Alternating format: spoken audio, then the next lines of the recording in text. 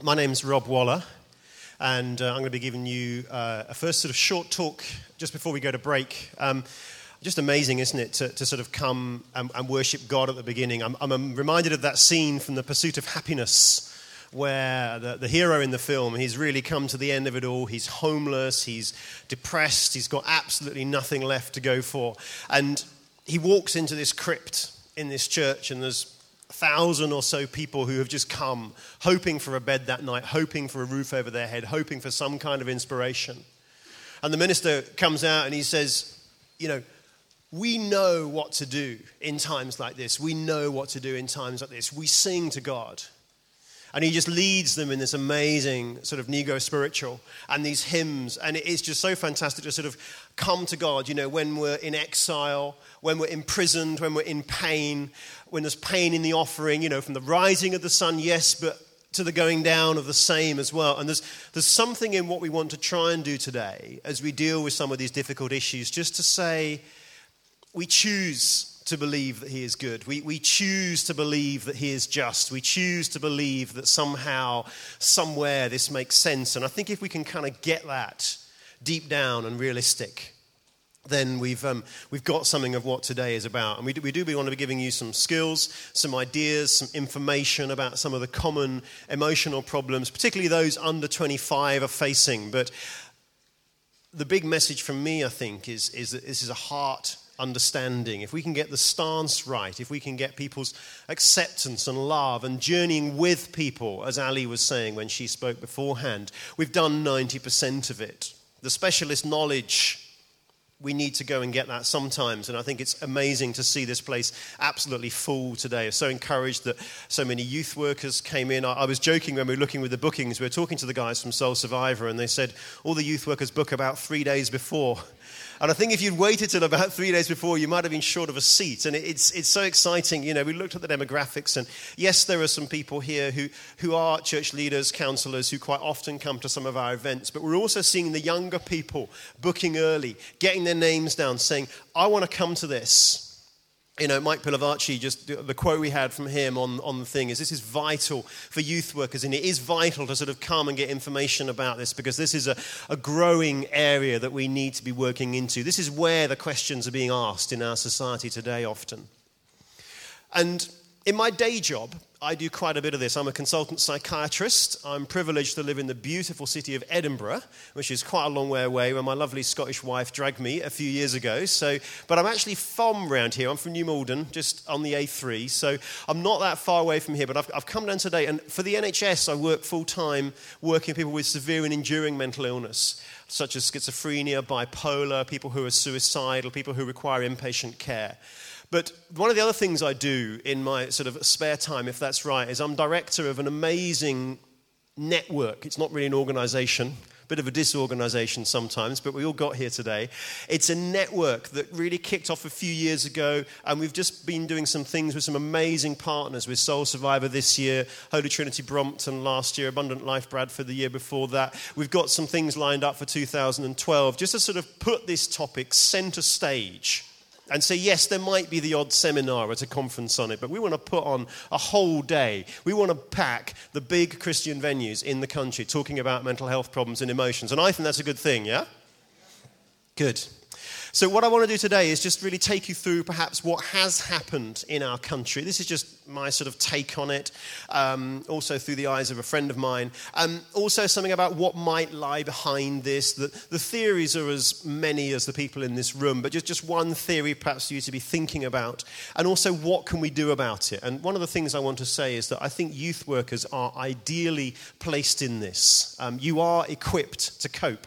And yes, part of that equipping is coming along today to a day where we are going to give you some knowledge and some skills. But first and foremost, we want to give you an attitude and to sharpen and hone that attitude. And actually, you are the people with the local knowledge and the local time. And that's actually what's really, really important if we're going to get people some help in this.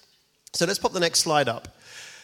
Statistics from charity Young Mind say that 6% of people have attempted suicide. This is my friend who's going to help us. Depression is in danger of becoming the norm emotion. Depression's almost allowable. It's understandable. You go into schools. It's almost to a certain extent trendy. You see public people, celebrities saying, yes, I was in rehab, all that kind of thing. It's almost cool. And I think, when we begin to think about where is depression in our society, how's it got to be there, it's something that's crept up ever since maybe the lid was taken off the emotions in the 1960s. People began talking about their feelings. One of the consequences of that is that people began to say, yes, I am depressed. Yes, I am struggling. Staggering numbers of people, as I'm going to say later on, are self-harming, have eating disorders, have substance misuse problems. And I think one of the questions we need to ask is, what has our culture done about it?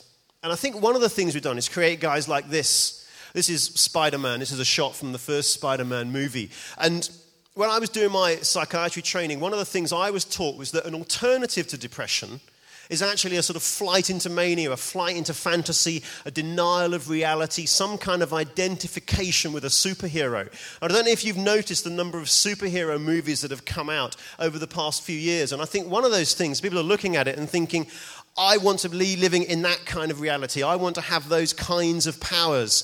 I could have put a scene up from Second Life or people who play World of Warcraft, it was when I was growing up, but there's other computer games around now. This lack of engagement with reality, this flight into an alternative reality. And I have chosen Spider-Man for a reason. Just put the next slide up. And I think, those of you who've seen the Spider-Man film, this is Tobey Maguire in Spider-Man 2, it's painfully obvious that Spider-Man has got fairly serious issues. He's not a squeaky clean superhero. He's not like Rocket Man. Is everyone old enough to remember Rocket Man?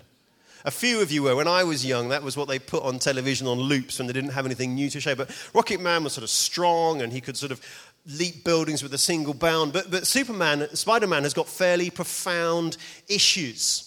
And I think that's really important because when we think about who are we going to identify with, what we do is we identify with someone who's not too perfect, someone who has got some stuff that we can look at and say, well, maybe he's just the guy next door. Maybe he just lives across the fence from Mary Jane. Maybe I could be like him one day. He only just makes it. He fumbles, he bumbles, he gets through. He gets a bit of help from his Aunt May. And he saves the world, but he doesn't do so in an amazing kind of way.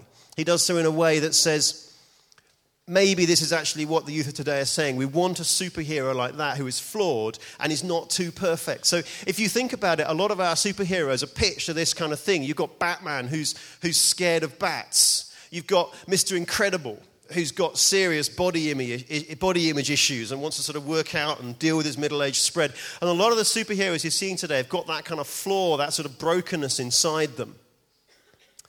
And as for Spider-Man, I don't know where quite I'm going to start with his issues. But let's put the next slide up there. This is just some data from Young Minds, who are a major charity. And this is the kind of stuff they're saying about the problems we're facing in society. 10% have got a diagnosable mental health disorder of some kind. Quite often that's depression or anxiety or something. But that is 10% of people under the age of 25. If you start looking at those in care, those in social services care, it goes up to about 45%. If you look at people in young offenders institutions, 98% of people in young offenders institutions are going to have some kind of significant mental health problem. So yes, they perhaps need to be doing some parole and some punishment for the crimes that have been committed, but to work in that situation means we've got to understand what's going on inside those people's heads. Another way to sort of slice the cake, 80,000 young people have got severe depression. 8,000 of those under 10 have severe depression. Now, when you get down to under 10, depression doesn't perhaps look like it looks like in adults, and Kate's going to say something of that in her seminar, because she does quite a lot working with schools. And how do you help the very young who are depressed, who are struggling with their emotions? How young do these things start? How young does bipolar start? How young does self-harm start? And if you're anything like me, you're sort of amazed that the age groups are sort of dropping and the levels are dropping at which we're prepared to say, yes, this person's got a diagnosis, yes, they need medication, yes, maybe they need inpatient care. Now, I think maybe sometimes those things are needed, but I'm quite scared that those levels seem to be dropping every single year. 25,000 people are admitted to hospital with self-harm. This is people under the age of 25, quite often through A&E departments. 6% of young adults have actually taken that one step further and actually attempted suicide. There is a difference, I think, between self-harm and attempting suicide, and I'm sure that will be picked up more in the seminar on self-harm. But that's a really important distinction to make. Just because someone is harming themselves doesn't actually mean that they actually want to kill themselves. There is a distinction there, and spotting when to get really worried when someone might be in danger of ending their life is an important skill to have. And also, more than half of adults with mental health problems had them in childhood. There's been some big longitudinal studies following people up over 25, 30 years, looking at what were the problems when people were growing up. Also, what were the protective factors. And the good news is most of these things are modifiable. Most of these childhood factors are modifiable. It's about friendship groups, it's about doing well in school, it's about being part of a community, it's about having a faith or spirituality or some kind of other. Most of these things are modifiable. The situation is not lost. If we can start working now in this generation, then we can be doing something which will change the generation of tomorrow. And boy, do we need to do that. Just pop the next slide up there. This is an embarrassing slide for the UK. This is a study by UNICEF looking at the world's most developed nations. And I know you can't read the letters down the side there, but basically that's every country in Europe plus the USA. And what it shows is that overall childhood well-being is lowest in the UK out of any country in Europe, even slightly lower than the United States. And I think that is quite embarrassing because that is not where we should belong according to the amount of funding, according to the history we've got in working in this country, and also our sort of G8 status, whatever that means. And I think another important message for you today is that the government looks at stuff like that and thinks our current programs are not working. Whatever we're doing at the moment, it might be good, but it's not working. It's not the wrong thing, or it's not big enough or something. And we have got here in this room today 600 people who are passionate to make a difference. That's almost more than the number of youth workers that the government employs up and down the country. Okay, so just in this room, we have got a huge resource who can actually go out there and make a vast amount of difference. And I think the government are interested in what organisations like Soul Survivor and like Mind and Soul are doing in this area, because they know they haven't got the answers to these problems. And just the next slide, this is another sort of theory. There's lots of theories going around the block at the moment as to why we are in that position. Is it because we are poor? No, of course it's not. Is it because we have a lack of structure or resources at our availability? No, it's not. What this slide shows is it shows the relationship between income inequality and death rate. Not young people, this is just anybody. And what this slide shows, to the references there if you really, really want to look it up. But basically what it's saying is it's not so much the wealth of the country that is the important thing. It's the income inequality. It's the difference between the rich and the poor. It's the two sides of the tracks. It's the disharmony, the lack of justice that's going on in societies that is one of the big drivers for mortality. And I couldn't find as pretty a picture, but those numbers are borne out also in studies looking at mental health and about emotions. The more the economic inequality, the more emotional and mental health problems there's going to be in our society. It is very much a matter of love your neighbour, because if you don't love your neighbour, then it might cost you your life. And bringing us back to Spider-Man, pop the next slide up. This might explain why Spider-Man's got so many issues to work on. He was someone who was born into an economically unequal situation. Okay, next slide. So we've got this sort of young guy who's kind of got issues, and he's looking up to James Franco and saying, what can I do about this? And he's also the kind of superhero that people can identify with. But one of the problems is when you create that kind of sort of weak, slightly broken, slightly limping kind of superhero, it's unstable. It's fundamentally an unstable situation. And I was saying that, ever since we took the lid off emotions in the 1960s, things have begun to unravel. That Bernard Shaw, Virginia Woolf, other people in the Bloomsbury group who were starting out experimenting with sexual freedom, not Bernard Shaw, it's someone else, my apologies, it'll come to me. But they're experimenting with sexual freedom, and they set this up as an experiment. And the idea was that they would try sexual freedom for a 2-year period and move outside of the normal Victorian norms of marriage. And then at the end of 2 years, they would stop the experiment and see which was better, free love or love within marriage. And they got to the end of 2 years and they had a jolly good look and they thought, it's been a disaster. Half of us have taken our lives as a result of the experiments that we've tried. And they tried to stop it. And they would have stopped the experiment. They'd have found the experiment to say no to free love. We need to go back to how we did it before. But the lid was off. The cork was out the bottle, so to speak. And that was one of the big drivers behind the sexual revolution, behind the increase in emotions, behind the increase in the prevalence of depression. The cork is out the bottle because when you start talking about this kind of stuff, it gets unstable, it grows legs, not as many as spiders, but it grows legs and it begins to take over. And that's what happens in the Spider-Man films, is we saw this sort of, we went from a sort of weak, fragile guy to almost this sort of anti-hero kind of character, this logical outworking of the human condition as this guy clad entirely in black began to form inside the Spider-Man. He almost had created his own superhero inside his own skin to deal with his own issues, if that makes sense. And this guy was strong and brave and could accomplish things, but was also evil and dark. And I think when we begin thinking like this, it should make all of us think, well, what lies beneath this increase in depression? What lies in our own hearts? What is my true nature? Am I fearful of the power I have? One of the big questions in suicide and self-harm is the question, I could kill myself. And that is a very, very powerful thing. You know, suicide is the ultimate act in some ways. And that is a huge question. I think when we began talking about these kind of questions, it should scare us. These are scary questions, worrying questions. What happens when we create an anti-hero? And they are ultimately depressing questions. And just put the next slide up. I'm not quite sure where this is going in the Spider-Man films. Spider-Man 4, you may or may not know, it starts filming next week, and there's a slightly more buff Andrew Garfield on the right there who's going to be taken over from Tobey Maguire. But the plot's being kept strictly under wraps, and I'm not exactly sure what the plot's going to be in Spider-Man, but the subtitle of Spider-Man 4 is Choice, Destiny, Sacrifice, Carnage.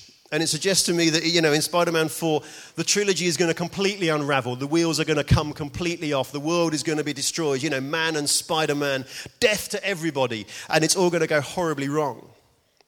And I think that's where the Spider-Man trilogy logically takes us. So it's really important, just the next slide, to think what brings light into that situation. What brings light into the Spider-Man films? And again, I don't know how much you know about the Spider-Man films, but the soundtracks, particularly to Spider-Man 2, a lot of the soundtrack music were done by an American band called Switchfoot. And Switchfoot are an amazing band. They're chart toppers in the US. They are very much, you know, number one, number two kind of band in the US at times. But they're also absolutely fired up Christians. And they were looking and they were writing the lyrics of the Spider-Man film. And this is what the title track to Spider-Man 2 says. Fumbling his confidence and wondering why the world has passed him by. Hoping that he's meant for more than arguments and failed attempts to fly. We were meant to live for so much more. Have we lost ourselves? Somewhere we live inside. Somewhere we live inside. And that's the music that Switchfoot put to the Spider-Man films. And I think they've got it much better. Somewhere we live inside. We've got to try and get ourselves inside the psyche, try and understand what is going on. And I think that's why it's absolutely so important to have all you guys here today who are saying, well, we want to bring a spiritual aspect to the problem. Just pop the next slide up. We want to bring a spiritual dynamic to what's going on. And there are so many questions, so many theories, as I say. I mean, I've spent 15 years studying the theories and the background to all of this. And we do want to share some of that with you today. These cartoons are by a guy called Asbo Jesus, a friend of mine, John Birch, who blogs often about young people and also about mental health problems. We're going to be telling you a bit about some psychology and actually saying, you know, good psychology and a good psychologist to remove some of the barriers, some of the vicious circles that keep people trapped in very obvious ways. And that's not something that we should be scared of as Christians. It is just ultimately common sense slowed down a bit enough so people can get hold of it. We're also going to be talking about the place of secular mental health services and councils and social services and, you know, occasionally the role of medication. I'm going to be doing a seminar this afternoon. And the vital importance of the social structures that our government gives us for housing, for food, for benefits when people who are homeless, starving and penniless. And all of that is really, really, really important. But all of that happens in the context of that graph I showed you where the UK is at the bottom. They are a helpful and they are an important part of the answer. But we do need a spiritual dimension. Just pop the next slide there.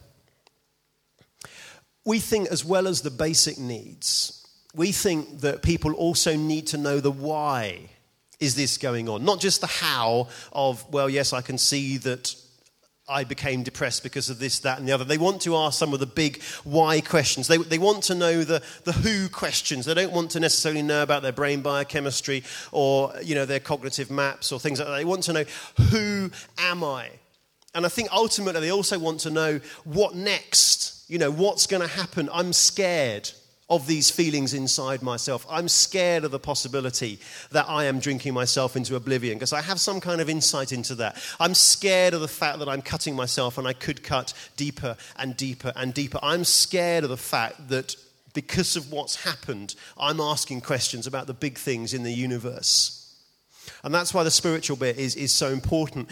Young people are not demonized. No matter what society or what religious people think, young people are not demonized. And I guess all of you guys who are coming here today have got a passion for working with young people. They are not people with hoodies. That's not what's going on. I think we are all beyond that. But the next step beyond that is to say, as well as the biological, the psychological, and the social approaches, they need that spiritual aspect to their assistance.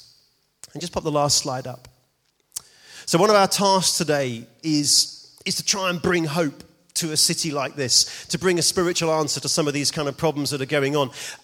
And I think at this point we have to sort of stop and think, this city is huge, absolutely huge. I mean, I live in Edinburgh. You can drive from one side of the Edinburgh to the other in about 20 minutes. And I've just been spending the week in London going on the tube and driving here today. And London is absolutely massive.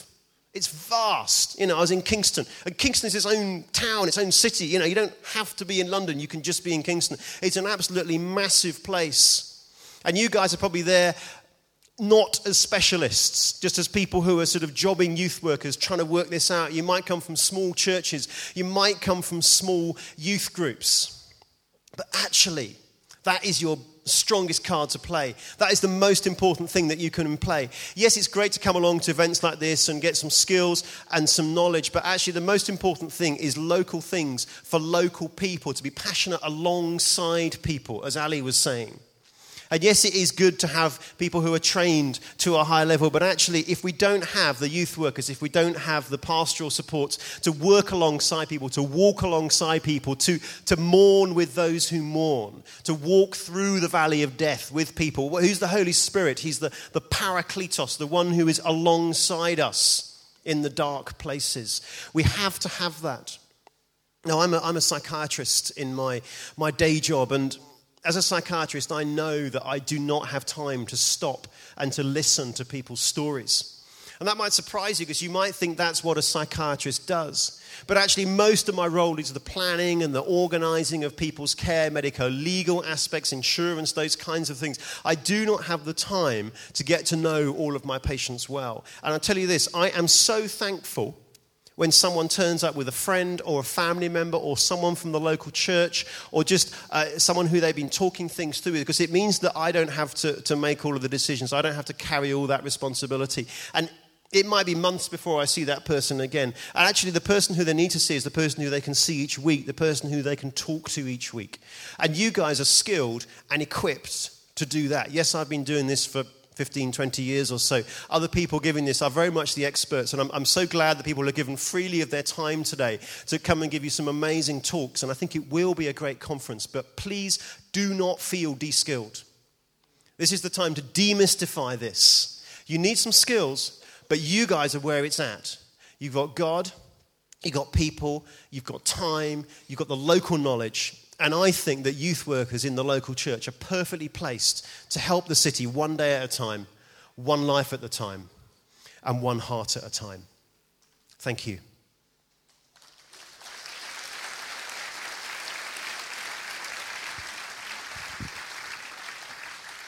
Thanks, Rob.